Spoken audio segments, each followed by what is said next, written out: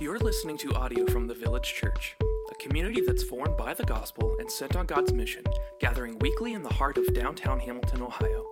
For more information about the Village or to connect with us, you can find us online at myvillagechurch.com. Hey y'all, Michael Graham, one of the pastors of the Village Church, and you are listening to Teaching Roundtable Session 3 Recap, and with me is... My name is Scott O'Donohoe, one of the pastors here of the Village. And I'm Kelly O'Donohoe. I help lead some women's stuff in this round. Some women's stuff. That's what I went with, guys. That's good. We're debating how she should introduce herself before the podcast started. It's going to be different every month. Stay tuned. So women's stuff. She does women's stuff. Well, Kelly, go for it. Ask us stuff. All right. This month at the Roundtable, we talked about teaching with unity and a frame. So to kick us off, I'd love for each of you to tell us what that means and what your favorite... We talked about at least 4 different analogies on Sunday, and I'm sure there's more. So tell us what it means to teach with unity and a frame, and what is your favorite analogy to help us understand the concept? So I would say, one, it's a concept that we talked a lot about around the Village for the last as many years as we've been talking about preaching stuff, kind of teaching stuff formally. For me, it's been a reaction, a tool to help just kind of get some handles on things is what I would normally say. But really, it's a tool to help us keep word-contoured sermons and word-contoured teaching. And in that sense, the unity piece, and we'll tease all this stuff out probably, but the unity piece is to keep the main thing in any text that we're talking about. But then the organization and structure piece, that's my passion, right? In all the things. And so is like, man, it's just, it helps the teacher navigate the mountain that you're trying to descend, and it helps the hearers do the same thing. In the Roundtable on Sunday, Scott mentioned like the idea of like, oh, this can look different, and so we are not saying that everything has to look a certain way. But if your response is like, well, Chandler did this, Matt Chandler, or like, well, Tim Keller, like my first response would be like, no one in any room that we're in is Matt Chandler. So use a frame to help yourself or to help the people hear better, right? And then I guess if I just have to choose one, you have to choose favorite analogy, I think I would say book, chapters, headings, and it can chunk out a couple ways. You can think about that like for me, a sermon series could be like a volume of books, or it could be a book. But the point is, no one writes a book without a title, without a thrust, and no one writes a book without chapters. And there's a reason why, because one, it would be really hard to organize thoughts that way, and it would be really hard to like glean thoughts that way. And so chapters just help break it up into like digestible chunks, and they create space for you to put that content in a way that the hearer can see it a little better. And the book title is probably like the main idea of what you're going at. So yeah, that's good. Yeah, for me, unity, what you're talking about, it's about something and it's not about everything. That's kind of how I would simply put it. Like, and you want to be able to communicate what that something is. My favorite analogy is probably the one that I know you don't own it and you didn't come up with it, but I really like the idea of it's one thing to try to catch a bunch of sand. It's another thing to catch a softball, or baseball. Like it's much easier to catch a softball than it is for anybody to try to catch a handful of sand.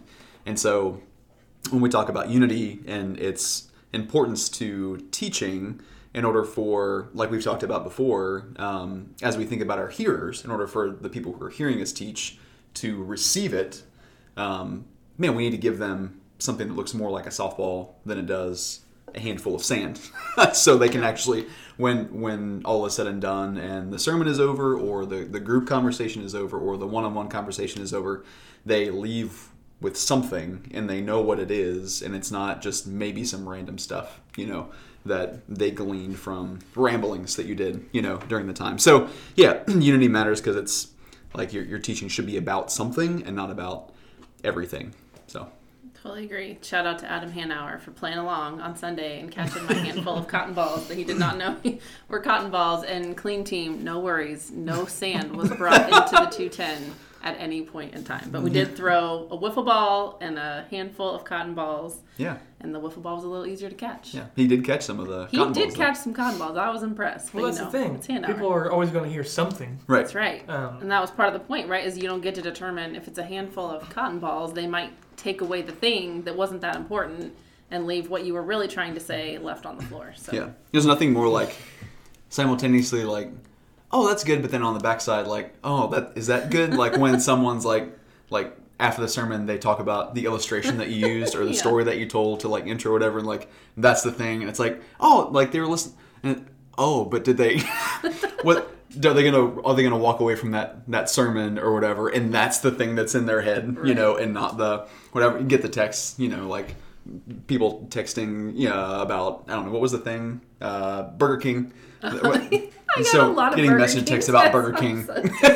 pictures about Burger. Want to use that as an illustration in the sermon? It's like, no, that's good. I'm hoping you also what stuck with you is like the other stuff, the Bible stuff. But I like think they did. I think that illustration helped them understand. It's just funny. But It's like is it's funny. one of those things. I got a lot of Burger King texts.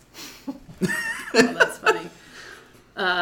The one analogy I'm going to say is what I started with on Sunday, and it was a story about me leaving community group with my kids in the car and trying to get out of the Dickens neighborhood, and knowing that I could make it out at some point, but I did not want to look up directions because I just hate to do that because I'm stubborn.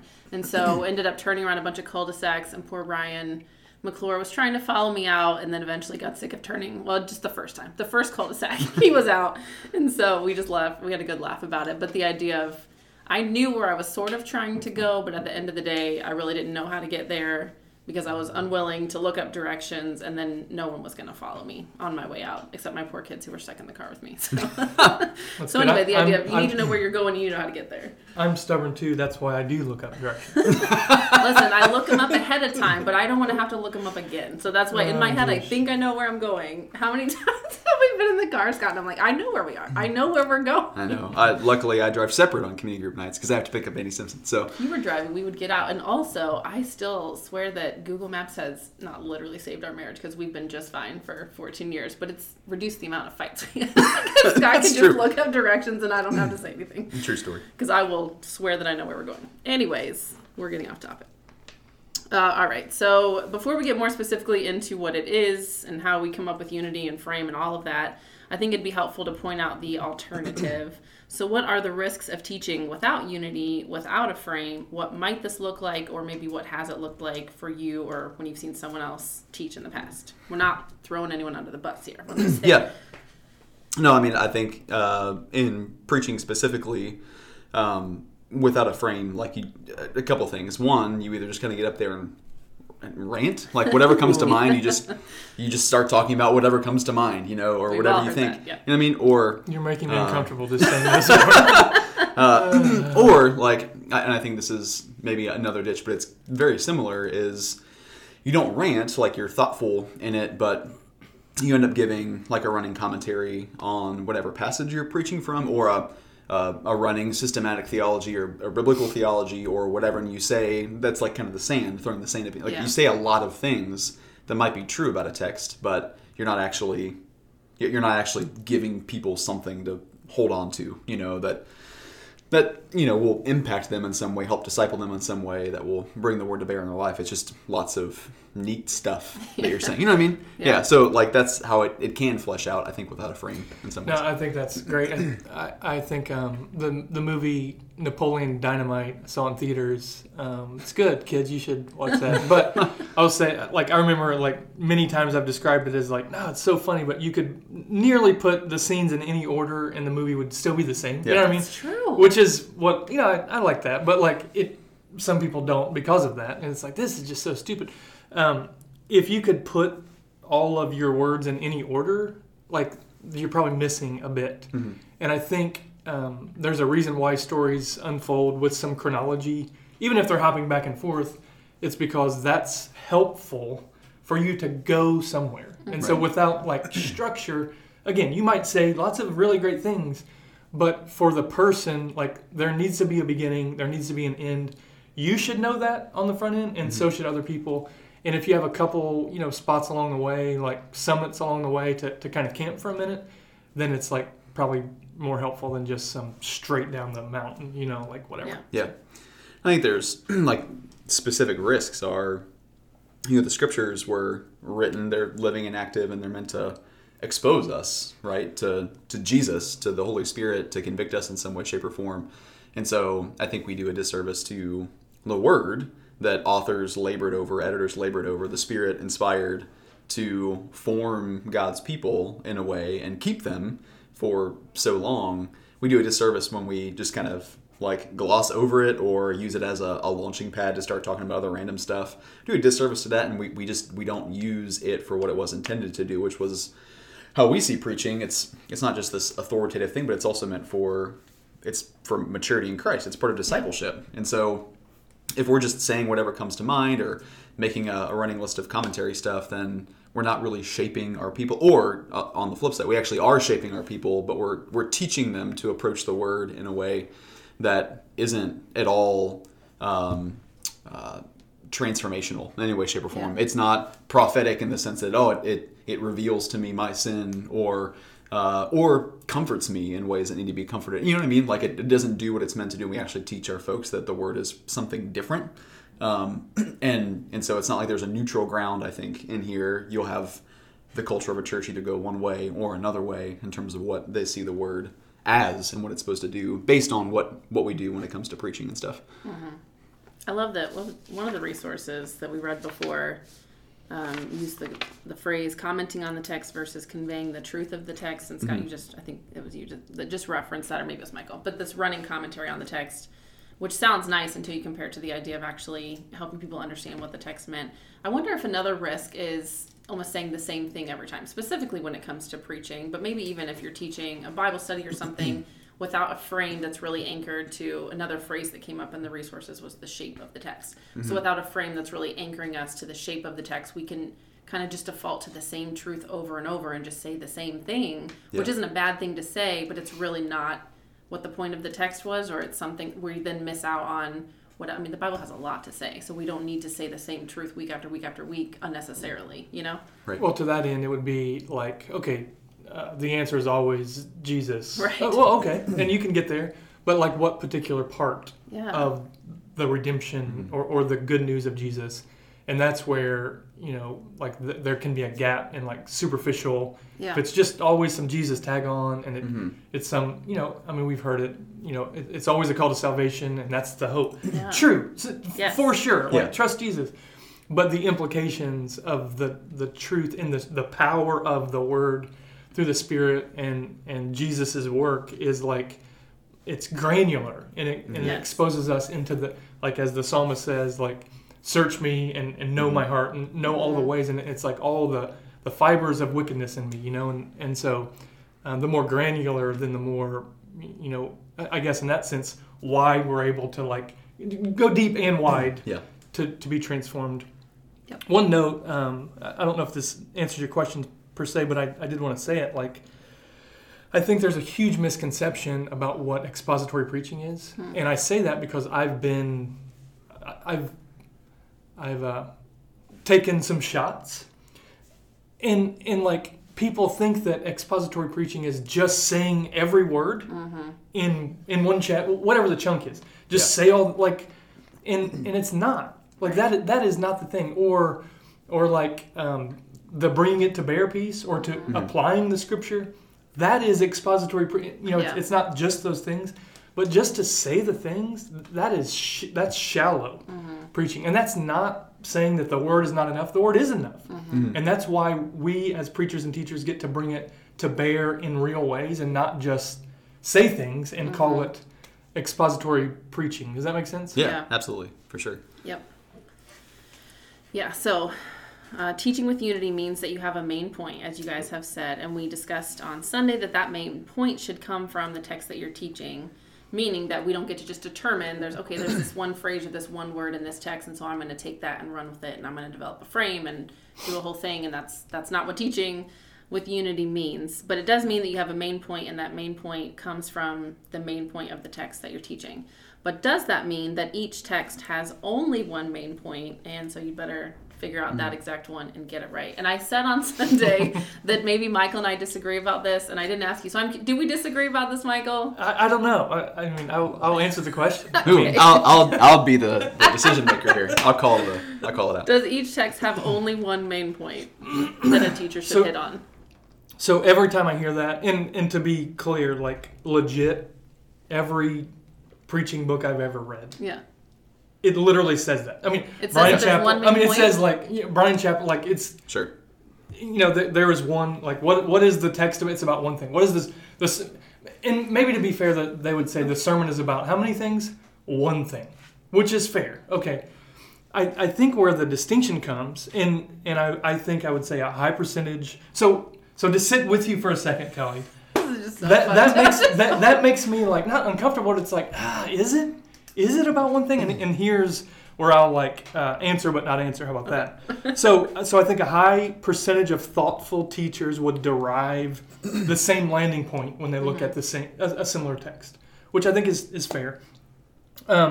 There's lots that can go wrong when you do take. Yeah. Okay, so this person preached on these 3 words of this larger kind of chunk. And so that's where I think there is like you can emphasize something different in the same text. And I don't think that means that you're being biblically unfaithful. Yeah. And so it's hard for me to say that, every chunk of the Bible has one meaning because of the chunking. And this is like Scott and I spent a couple hours this week looking at Exodus and saying, how are we chunking this out? And what I mean by that is just what text are we preaching on what days, right?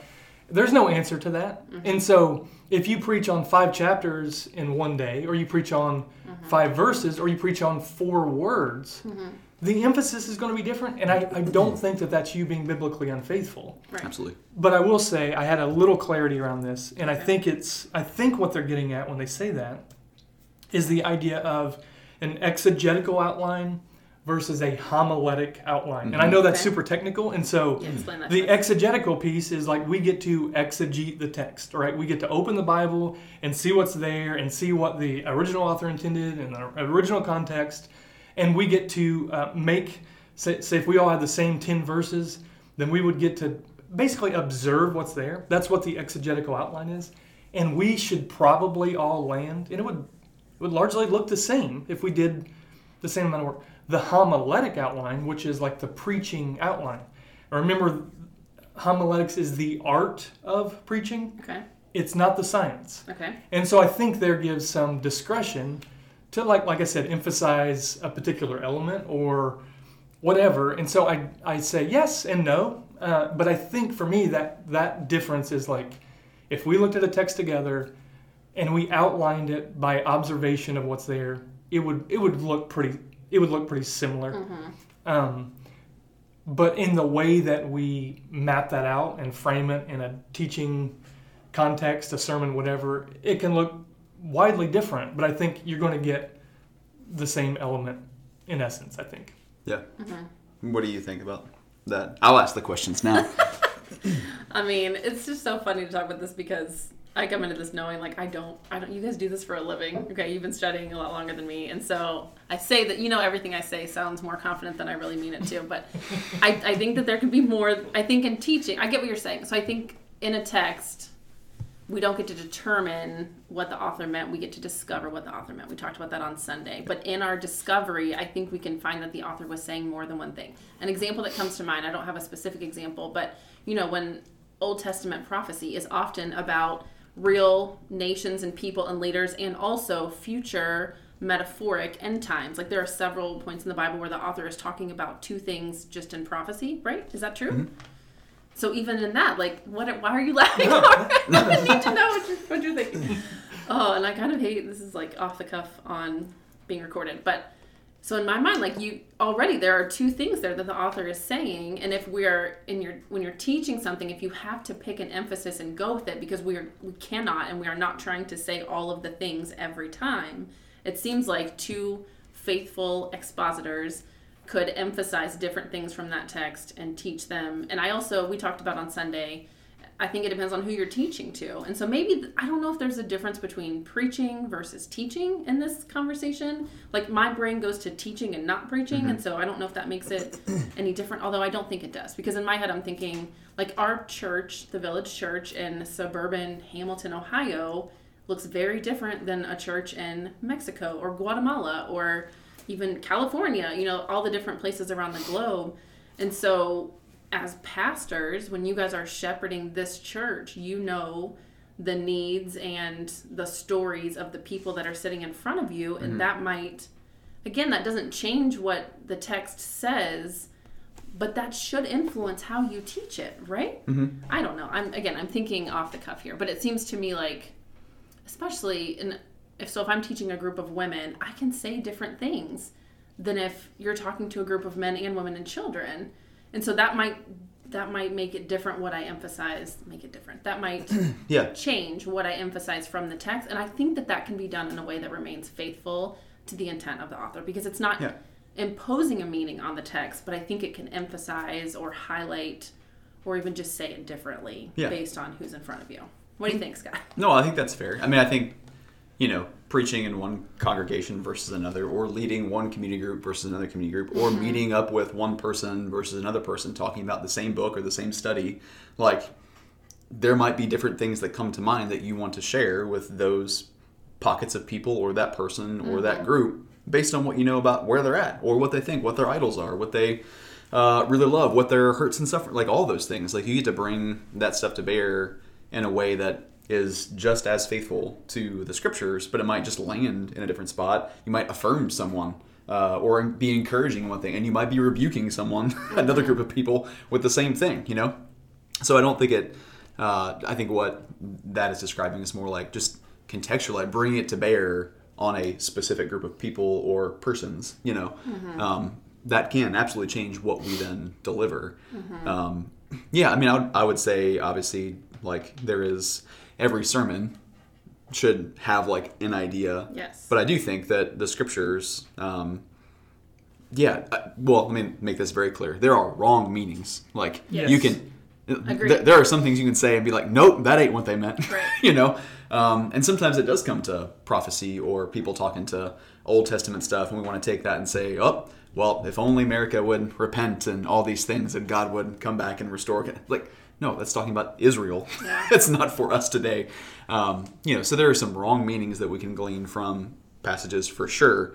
And I also think, you know, where we're at right now with Exodus, you know, like, there are, you know, preaching on 4 or 5, you know, words, one command, and that has just in and of itself meaning. But then you, like, zoom out a little bit. Okay, like, it's not just talking about us individually, it's talking about us in a covenant community, God's people in a covenant community, that playing out there. Oh, but that's also part of a greater covenant that God's making with his people that have covenant implications, relational implications with God's people and the Lord.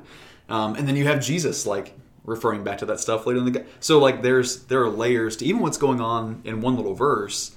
And another example would be looking at, you know, to your point, preachers are folks that might hone in on a verse. I think of John Piper, who, you know, could spend forever, preach 3 sermons on one verse in Romans, you know, but, and that's fine. And he could burrow into what that verse means. And I also know that the person that traveled to Rome with Paul's letter, he unrolled the scroll and he read the whole dang thing. And so that would have meaning, you know, in some way too, that wasn't probably burrowed down into all the stuff that John Piper would. And yet both, I think, are equally true. You know what I mean? And so, like, yeah, there's lots of stuff going on in a text when anybody is writing anything. You know, there's kind of jotted down in my notes, like, there are every passage has, like, a place or a fitness within a greater whole. But then, like, every author's trying to say something, but he's even in trying to communicate something, the authors of the text are also, they're standing on the grounds of other things, you know, other theology, belief, whatever, you know, culture. And so they're standing on other things to say something else. And so we can sometimes draw out what those things are standing on is, subpoints, or however you'd want to, you know, supporting statements or whatever you'd want to call those things. But yeah, there's just a lot. There can be a lot there. And so meaning, I think it can be layered. I don't think they ever contradict each other. And you could definitely draw out some wrong meanings of text, but Yeah. I don't know.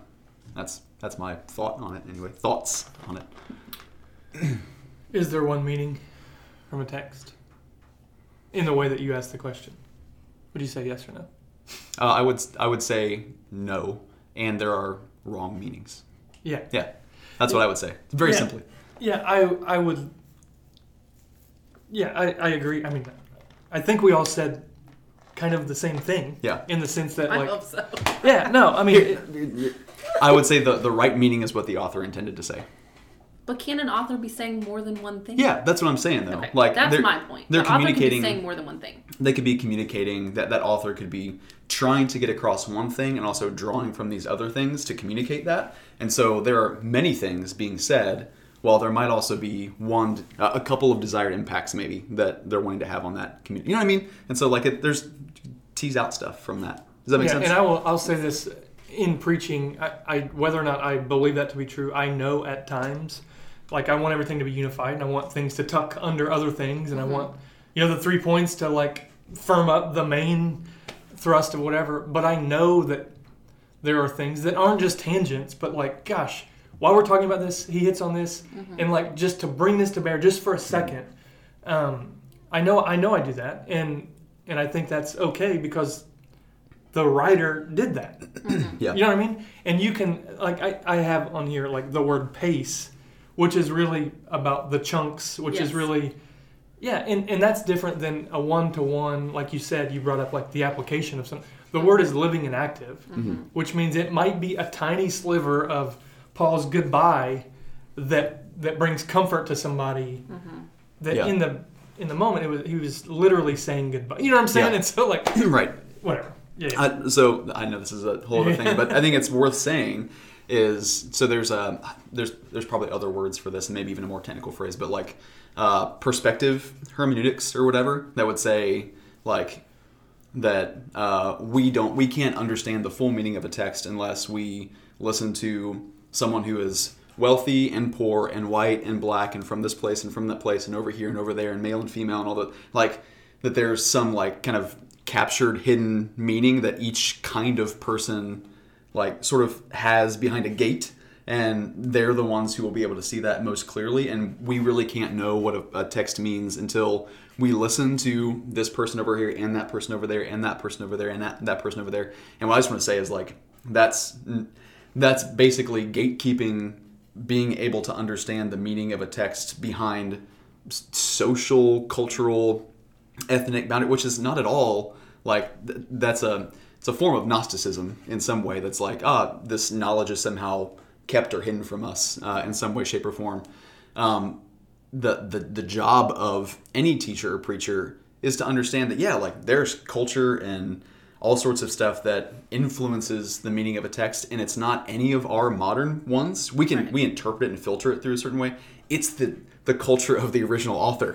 Like that's what we get to try to understand, which none of us live in. And so the work of anybody, black, white, rich, poor, wherever we're from, like our job is to try to be mindful, certainly, of how our culture might filter and twist and turn the way that we might understand things on a surface level, but then to dig into, but what did this mean back then to those people, which is something that we've said a million times in talking about teaching and preaching. We have to know what it meant in order to know what it means, right? And so, again, like I think that's an important thing to say. We're not saying that, like, even in the discussion of maybe there's layered meanings and stuff like that. It's not.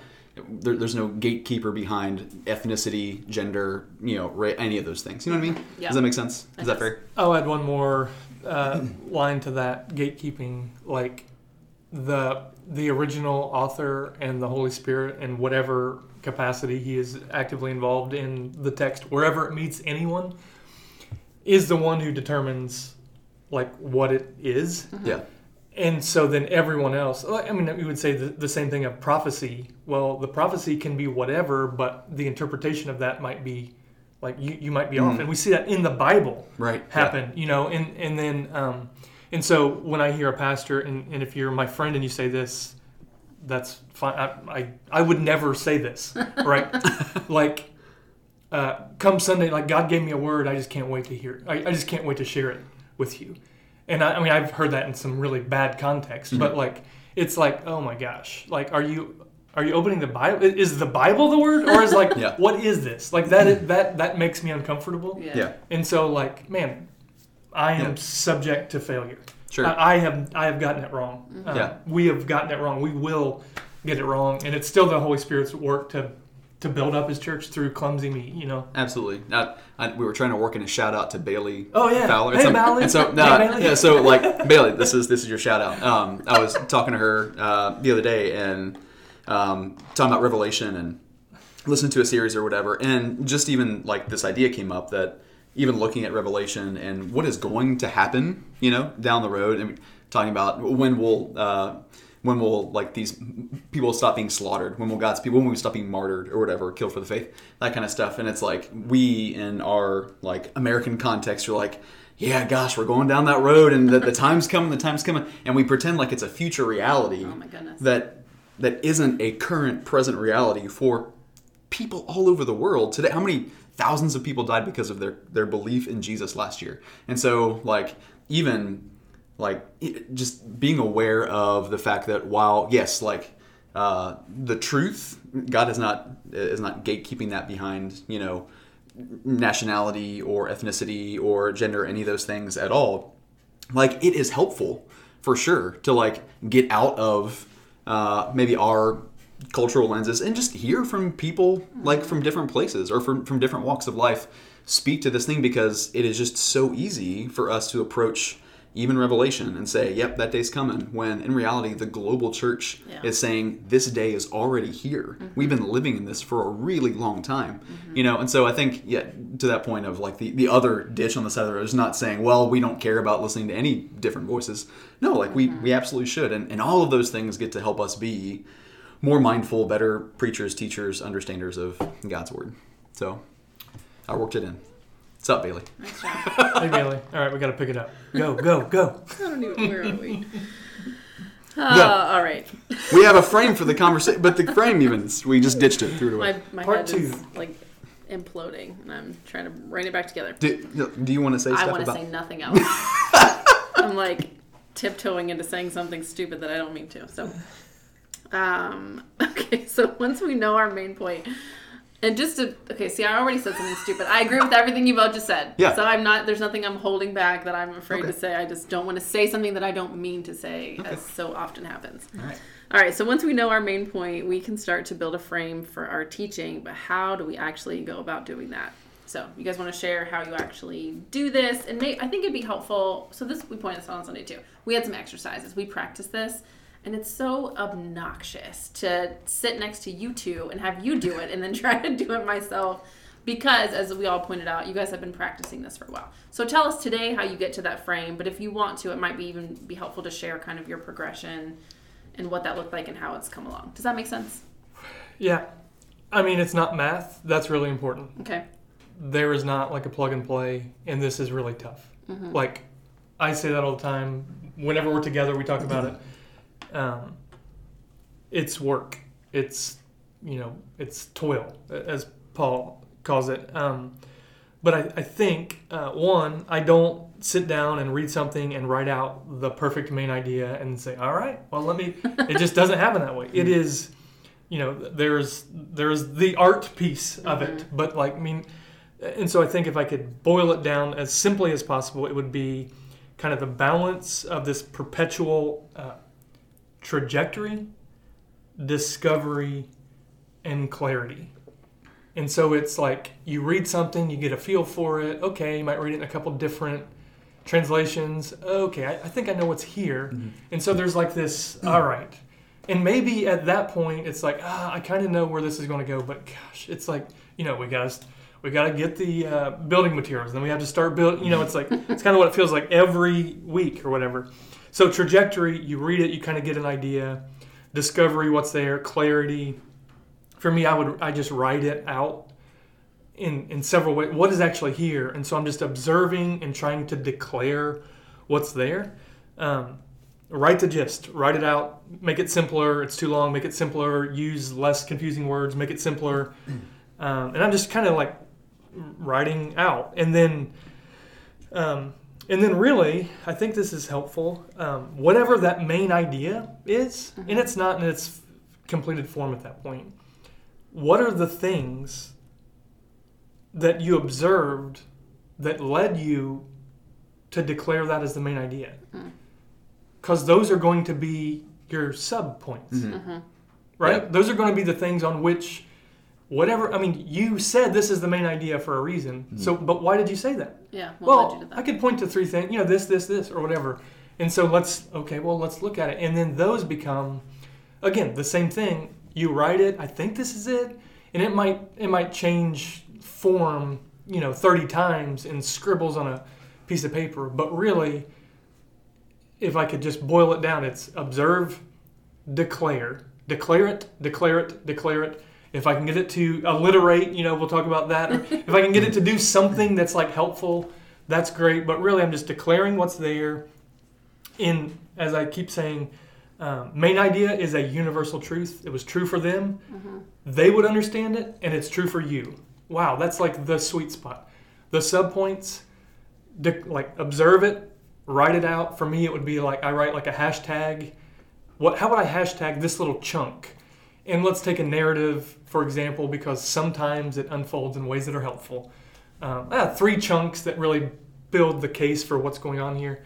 Hashtag, what would I title this little section here? Right? What would I title this section? And again, in a universal truth, not so granular that it only makes sense for those with the named Abraham in the room. Yeah. And not so far out that it's just doesn't even help. Yeah. And so where is that layer of observe, declare, and then you can begin to connect it. And so you have this main idea, and I'll save this for tension stuff next time, but a main idea that you set up with an intro that gets us to a place, and then after you declare that main idea, it unfolds in, let's say, 3 points. It doesn't have to. 3 points that somehow build up the case for the main idea. And you have a conclusion, and in there, you probably have a Christ component and all kinds of things along the way or whatever. And so I could talk forever, but maybe that's where I'll stop. Yeah, that's good. Yeah, for me, read the text. Usually if it's a good chunk, I'll print it off and just scribble, which I know you do too. Just digitally, Michael, on your on your tablet, scribble around on it or whatever. Just try to discover and explore what's there already, and then I'll research. So I'll dig in, and at this point, I feel like I used to just endlessly go forever, trying to find all the information about everything around a passage. I feel like I've been able to narrow down to some trusted sources that I go to on a regular basis, and then depending on what the topic is or what the book is or whatever, I might go to some other ones too that I trust on that particular thing. But go there and just try to figure out how is this, what's going on here? What did this mean originally to the folks that were hearing it, the folks that were writing it? So I try to get my head around that stuff. And then, all right, once I know that, how do I relate that? If I know what it meant, how do I relate that to today? So what was the context that, was being spoken into there? What would be, you throw it in a time machine and bring it to 2020. What's a similar context here today that really gets at the same heart of what they were trying to communicate then? So what's that context? What's the message that's being delivered? All those things, certainly in light of the gospel, especially if it's in Old Testament stuff. How do we, make Jesus seen there? And I'll save some of this for the tension stuff too. But I think looking at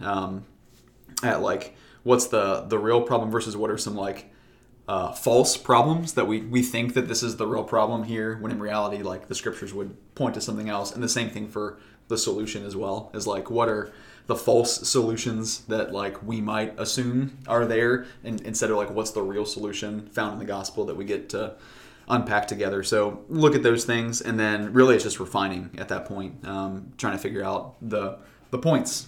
This is, if I understand what it meant, what it means, can relate that, understand the gospel implication, and how this passage gets to impact the people of the village, then it just becomes refining down to how do I say that in a simple way with a main idea, and then 2, 3, 4 points, whatever, as stepping stones to kind of get to that main idea. So it's a living thing, it's a living document for a long time, usually leading up until Saturday, sometimes Sunday morning, refining that just a little bit more. but it's a process. Same thing that Michael said. It's tough. It's hard. There's no science to it. It's a bit of an art, but over time, I feel like I've kind of settled in, at least to a bit of a rhythm for me, anyways. Yeah. With how I go about that. So I think that's helpful to hear, and it's just helpful to be reminded that it's work, and I have found, and again, I'm still very new to it, but just doing it is what is helping me be better at doing it. And so I don't even know that it's something you can conceptually explain and then someone can just go be good at it tomorrow, but it seems like it takes work and practice, like most good things. And so that's just helpful to know that even that's still true for you guys today. Yeah. We didn't actually get to this on Sunday, but in various teaching things we've done before, I'm pretty sure we talked about it in the preaching cohort. There are some ways that I'm going to say we fancy up our frames. I like that term. And so one of them, you already said alliteration is one of them. I'm sure everyone has heard a sermon that has 3 subpoints and they all start with A or something. So is the point of that just to sound impressive or cute on a Sunday, or is there an actual helpful component to that? And obviously I'm asking this in a goofy way because it's helpful. And so can Michael specifically, you just want to talk about why that's helpful? Not why are you having that? No, I'm just curious what he's going to say. Well, how do you bedazzle your sermons? What are those and why is it helpful? Yeah, I would say those have been things, again, like I don't have an MDiv. I have a Master's of Arts in Theology, I think is what they changed the name of it after I graduated. But so I never had like any preaching classes or whatever. And so I know that these are things that I can imagine people talking about. I remember my pastor like saying, "This is how you do it." Like it's like okay, like, but it seems forced or whatever. And so it was like But I think over time, a lot of this it's been hard because I didn't have that on the front end. But it's been like helpful to discover these are helpful. These are actually helpful things, and so they don't have to be the most clever subpoints or whatever. But when they're not, it can feel a little disjointed. If they're too long, people just can't. They don't even know what you're saying. You're saying words, they literally have no idea what you're saying. You put them on the screen, they still don't know. Put them in the weekly, they don't know what you're saying. And so it's like, okay, so really it's a matter of like a tool to help the hearer. Certainly to help the preacher, teacher, but to help the hearer. And so just a few things that I have found helpful. Alliteration, sure, if you can make them all sound similar, that's great or whatever. For like the memorable piece, subject object, these are things I made up, so I don't know what that's really I don't have any examples of these, but subject object would be, I think this week, truth is da da da da da, truth is da da da da da, truth is da da, and so it's you keep the same subject and you change the object, or vice versa. Yeah. You change the front end, but like you have this anchor that you keep coming back to, which is probably found in the main idea. Questions and answers, real simple. I mean, that's kind of, we talked about the Keller method, and he basically just says, you might have 3 questions about this. Here are the 3 questions, and he gives you answers. Like, really helpful, because you're like, hey, I did have 3 questions. Thanks for answering this. Kelly, you and I have talked historically about this idea of a chain. It's my favorite. Where you do, I'm literally making this up, just dumb words or whatever, like, love is helpful. Then the next line would be like, helpful is da-da-da. And then the last word of the previous thing would be the first word of the... I used it in Rooted. Yeah, I have my own example that I was really proud of. From Rooted, we talked about the history of the New Testament. And so we determined that God is a better ruler. This is off the top of my head, but I think it was God is a better ruler, God's rule is a better plan, and God's plan is worth our lives. Which is like really, again, to your piece, is this just being fancy? No, that's an arc. That's a journey that you're bringing people on. And they can like go, I'm going from here to here, and then I stop, and then I eat. And then I go from here to here, and then I stop and eat again, and I go from here to here. And like, we have eaten a whole meal, and look where we've traveled. Like, that's a sweet thing. Yeah. And sometimes that's tough, and but if you just have 3 random statements that aren't tied to the main idea, you probably don't have unity within what you're saying. I feel the same. Or folks won't be able to see that there's unity. Even if you get it, like, it might be hard for folks to receive that in a way. Which is, I think, super helpful to even, again, talking about, like, the meaning of a text, being bound by Scripture, for sure, being bound by the text. But, like, what we're talking about in terms of frame and punching it up and, all that stuff, it's like, those are means of communication. That's bound by culture, right? Yeah. And so we're talking about things that maybe in some traditions they're like, that's whack, that's super corny, that is Don't do that. That's horrible. Like when you go preach in Guatemala, I have no idea what, like I don't know what preaches, sermons in what Guatemala preaches sound in like. Guatemala. I don't know, man. Like I don't know other members, Ask but Mitch. but there are cultural, linguistic, stuff that in different pockets in different neighborhoods here, might be heard or received better than in other places. And so even what we're talking about, I think the way that we are discussing frames and propositions and all that stuff, like that's stuff that I think is well received. It's to use your meal analogy, it's food that goes down easy, like it's something that's received well. The only thing I would like have to contribute to that stuff is I think the main idea, this is something I try to do, I'm sure I'm not done every time, but I think it's important to make the main idea, like the active piece and the hero of the main idea, God or the gospel or whatever, because like if it's just a statement and what the main idea is something that I do or just something that is existing out there somewhere, but it's not this is what God does for me, or this is how he frees me to do something or empowers me to do something because of sin or suffering or what have you. Like for me, I might walk away with something different. And so I try to get my main point down to something where I can land the plane of the sermon, and it's the thing I want to declare. It's what I want people to know is that God frees us from this. In the gospel, he accomplishes this. And so that's the only thing I would encourage with main ideas is to try to make God, the gospel, the hero of your main idea, the active part of it, What's the quote in your office? I think it's about writing, but the thing about saying things simply. Yeah, it's a Einstein quote, which I ironically don't know, but it's basically like if you can't say it simply, then you don't understand it good enough. Yes, that's the idea. It made me think of that because so I have been the one assigning the months to who's leading the roundtable, and I gave myself this month on purpose, not because I feel especially competent in this area, but because it has been one of the most helpful things to me as a person trying to grow in my ability to teach. It's been one of the most helpful things, and my being able to communicate something that I've learned.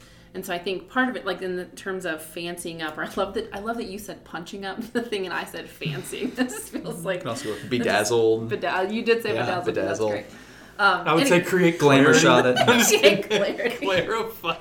I still like fancy up. But anyways, I like that it does take a little extra thought effort, and it forces me to be able to say it in a way that seems more simple.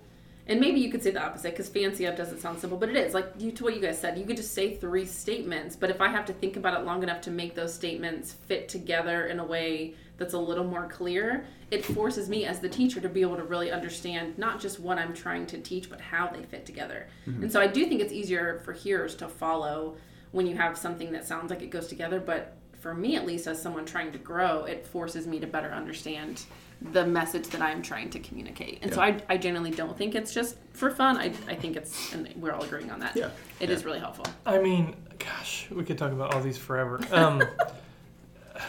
No one should say, like, huh? Like, how did that person get there? Yeah. And people might say, man, gosh, I don't know how you do it. Like, I just wouldn't. But it's like, well, that's like, you should be able to. Yeah. Like, we're not trying to create things that aren't there. Right. Yeah. That's really important in this particular element of this conversation. Yeah. So people should not say, huh.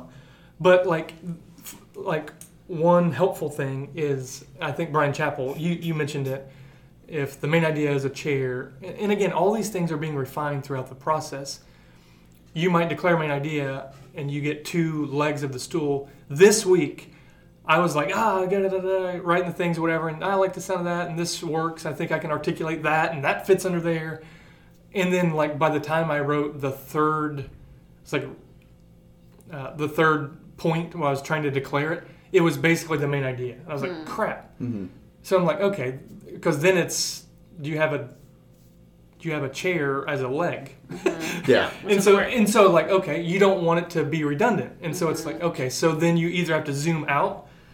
The other thing, to your point, Scott, God being the central, and so we've been preaching 10 Commandments for 9 weeks. And so it's real easy for them to say the same, God is da-da-da, or you said the word empower and, free, free, reveal. Yeah. I bet if you look back to my main ideas over the past Like so now Yeah. I'm like, okay, I don't want to like, and this is how it works. I'm going to try not to use the word empower because I've used it 100. Mm-hmm. And so then it's like, so it might be helpful, again, for me to maybe change the perspective from, well, God's people, da. This past week, I said, in God's city. Yeah. Again, it was the same thing. Yep. But it was like, okay, how can I say that in a different way and then kind of shine light in a little different perspective? So it is Absolutely. tough, That but stuff fun. matters, and that stuff matters. I genuinely think to use the food analogy, I think it does help it go down easier. For sure. And it's not hard a work. it's not a flashy, superficial, like it's a It's biblical it's a biblical thing. I have a Bible backgrounds commentary, and like just reading through the epistles or in Acts when Paul's giving speech, and other people are too, like it is remarkable like how over and over and over and over again, like folks commenting on like the rhetorical style of the day and how Paul is borrowing this or speaking in this way, or he kind of there's usually a little bit of flattery, here, or kind of speaks to this thing because this was like the courteous thing, like those sorts of things. It's not a like it's not like a showy thing. It can be, right? You can use it in a way that's just flashy and meant to sound cool or Clever, hip or yeah. clever or whatever. Like but that's not the point. The point is again to like help people hear it. Yeah. And so, man, it's not a bad or showy thing to want to make it something that's appetizing and easy to go down, And Last thing I'll say on it. Oh, good. I just said, and something people can remember. Yeah, exactly. You think of a song, verses, chorus repeats. If you're teaching, repeat the main idea. And sometimes I tuck it in at the end of every point. I couch it in the main idea, so That's that the people best, know. yeah. And so it's like, and you, I know when you're saying it, you're like, okay, I know that everyone knows that I've already said this 3 times, but that's okay. Like, forget what they're thinking, because we sing choruses. Right. That's the point. Right. If you just sang the chorus one time, it wouldn't be a chorus. But also the Bible does that. When you're studying, that's one of the things you're supposed to do is circle repeating words and ideas, because if the author said it more than once, that's probably one of the things they want you to take Probably away. important. Yeah. So that's great. Yeah. It's good. All right, I know we're so close on to going over time. I do want to talk about this though. Most of the resources that I found on this topic were specifically geared towards sermon prep and preaching. That's a lot of what we talked about today. But most of our roundtable and probably most of the people listening to this podcast are not preachers. So how can this idea of a frame, it's not just for preaching, and how can it benefit other kinds of teaching? What were some examples that people gave on Sunday? Yeah. I think this is important to talk about. I'll speak to the group stuff because I put out some stuff to group leaders about this, and it's been helpful for me. Again, it's an art versus science, but I think ditches on either side of the road is like when it comes to framing or whatever. You can approach leading a group conversation, facilitating some discussion, and just kind of say, yeah, what do you guys think about that? And you just sort of float, and you have no idea where you're going. You have no idea what goal, what do you want to send people out with, like. And you don't have any idea, and you might have some great conversation in that, but you're not going anywhere. It's not purpose. You don't have a purpose at all for that night. The other dish would be that you have a very linear progression, and you are quote unquote so purposed in where you want to go that it is literally like you have to go in sequence with this, and you're really just asking questions to get a certain answer so you can move on to the next question. And everybody knows it. And and at that point, it's no longer a conversation, right? It's just it's an exercise of fill in the blanks. Is kind of what it is. And that's neither one of those are very helpful on an ongoing basis. And so I try to the picture in my head is like you have a few anchors. In your conversation, you drop a few anchors in the lake or whatever, and your conversation might kind of like revolve around one for a bit and another for a bit, but you can kind of like introduce questions or topic or whatever about a specific idea, and you can be sort of fluid in the conversation as it goes different places, but you have some ideas in advance of, all right, from this focal passage that we're talking about, there might be 3 things or something that you want to come to bear on your folks. Theology could be something we're supposed to believe. It could be something that we're called to do, a way that we're supposed to live, or a way that we're supposed to worship, or what do we learn about Jesus? And like anchor some of those things in your brain, write them down, But then, like, as you're exploring the text together in conversation, you can have those ideas there and maybe some questions around those things that, hey, I'm glad you brought that up. Like, let's talk about that for a minute, and ask a couple questions around those. You know what I mean? And so, like, it can be purposeful and then know how you want that to land. So there's kind of an in-between. It's an art, but I think there's prep that goes into that as well, that if you get it, if you understand the text or some big ideas that you want to hit on, and have a few questions around that and how it might land for some folks, like you can navigate a conversation without just being loosey-goosey to the point of being unhelpful or unpurposeful, and without having to be like super linear in the way your conversations flow. So, It's a thought. I can say a bunch about that, I think, but I won't. I would just say have a beginning and have an end. And to the point, I think last time we talked about transformation, like, man, in most instances, make sure that you know how Jesus informs the conversation. Absolutely. And what you would like to see people, like how you'd like to see them live changed because of the text. Because I don't think in most of our context, like we're talking about around here, that we're just trying to let people know some neat stuff. Right. So what? Like, answer the so what. And if you can get there on the front end with some questions that are helpful or like, oh, like that kind of intrigues me a little bit or whatever. Or you can say, hey, look, what do you see here in the Bible? But there better be there should be a transition to where you say, okay, based on what we're saying here, there seems to... So, and then you're able to hit on the things that you had noticed in advance. Right. And then you're able to, like, take people somewhere with the text, Absolutely. Yeah. I'd say the same thing with one-on-one conversations too. Like, very similar. Like, if you're doing a book study with someone or reading through a study guide or just meeting up, like take 5 minutes, and after you've read the chapter or just sometime before you get together, think of 3 or 4 questions that you want to ask the person. Like, pray for them, ask, the Spirit to help you, like guide that conversation in a way. What do you want to talk about? What do you want to get? The so what question, I think, is so helpful, especially if you're doing a study. Sometimes it's easy to answer the study guide questions or just read a thing and comment on it as you're reading but so what? I think that's really helpful for those conversations. Yeah. For me, as a person who just always wants to say too many things when I'm teaching, this idea of frame helps me in one-to-one reading with friends, or when I'm teaching a topical, series through Rooted. It just helps me to anchor. And I think Adam Hanauer said this as one of the implications, even on Sundays, that it affects your editing process, which is a roundtable for another month. But for me, this is what helps me not say all the things. And certainly, if you've been to Rooted, I've done it. And if you were there and that's what I did, I'm sorry. But I always want to throw the sand, and this helps me anchor myself. Even if it's just one-to-one reading, I'm not going to frame out a chapter of the Bible to read it with one friend, but it does help me know, okay, when we get there, I don't need to say all the things I've ever thought about this chapter of the Bible. But I do want to make sure we talk about this, because I think this was the main point of the chapter. So regardless of anything else we read or don't read or say or don't say, I want to make sure we know that God saw Hagar. That was one that we just read, something like that. So that's helpful for me, even in those kind of sub points. Or like we said with, Rooted this past time, there was so much to talk about with the history. And nobody would remember all the things. So it helped us to narrow in and say what is most important when we survey all this. Yeah. So I do think it's applicable. I think it's worth practicing and knowing for anyone who is teaching in any capacity, not just if you're preaching on a stage. Yeah, that's great. All right, we are at 58 minutes. Anything, final thoughts you guys want to say, things we didn't get to? I just say if you want to grow in this, just practice it. I mean, like you said, just, take the focal passage that is either going to be preached on Sunday or was preached, and just play around with it. Like, how would you preach this? How would you break it down, if you were teaching it in some way? Just practice it. Group conversation. Like, if you have an opportunity to lead a group conversation at some point, then play around with it. Ask if you can lead a group conversation at some point. If you're meeting up with, just practice it. That's the best way to do it. Michael still I still struggle with it too. And Michael, who preaches like most weeks, I know still beating his head against a wall.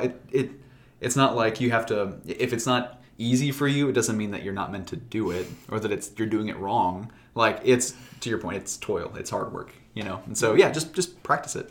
That's so good. People start playing guitar. Man, this is tough. I don't think it's just really tough. Yeah. I think I would say 3 words: observe. And people, Christians read their Bibles like that. You should, whatever. And most of us, we might stop at the observation piece. You read something, you saw it, and then you close it up and throw a prayer out, and then There you go. right out the door. Like that's normal, I think. Yeah. Try to maybe write what you observed, and it doesn't have to be. I don't mean like restate it. I just mean big idea, and that shifts you into the declare piece. Declare it in words, and then you'll be like, okay, you'll have like this long sentence, and make that a little shorter and declare it simpler. Like that would be how you would maybe help with the main idea, and then so gleaning, like would be hearing versus declaring. Like say what it says. And then if you're feeling really like whatever, like zealous, and you want to like kind of subpoint the thing, write out how you know that's what it says. And if you start to do that, you'll probably begin to see like, oh, this is you're writing an exegetical outline of the text. Yeah. Right. And then if you're feeling really zealous, well, how would you say that to someone else? Right. And then if like, well, then you have it. Like you have a talk. There you go. Yeah. Last thing I want to say is that if you already read your Bible and do this, you might be a teacher. If you have never done this before, but this conversation sounds fun and you can't wait to stop this podcast and go try it, you might be a teacher. Yeah. Or if you just want to know more about this and you're even the slightest bit intrigued, you might be a teacher. And I would encourage you, if you can, to show up next month when we talk about building tension at this teaching roundtable. Talk to Michael, talk to Scott, come talk to me. The Holy Spirit has gifted people with the ability to teach the Word of God, and I love all your point because I still struggle with it. If it's hard, that doesn't mean you're not meant to do it. It just means that it takes a lot of work and practice. So I would just encourage you, someone else listening to this podcast has this gift, and I can't wait to meet you and talk to you about it and help equip you to bring it to the Village Church. So you want to take us out, Scott? Cool. Yeah, thanks, guys. Like Kelly said, we'll talk about building tension next month. Thanks for hanging in there. We've only done, 3 of these? I'm glad we were really refined and united, and we had a really good thing for this podcast on unity. But thanks for listening. Hope it was helpful. We'll see you next time.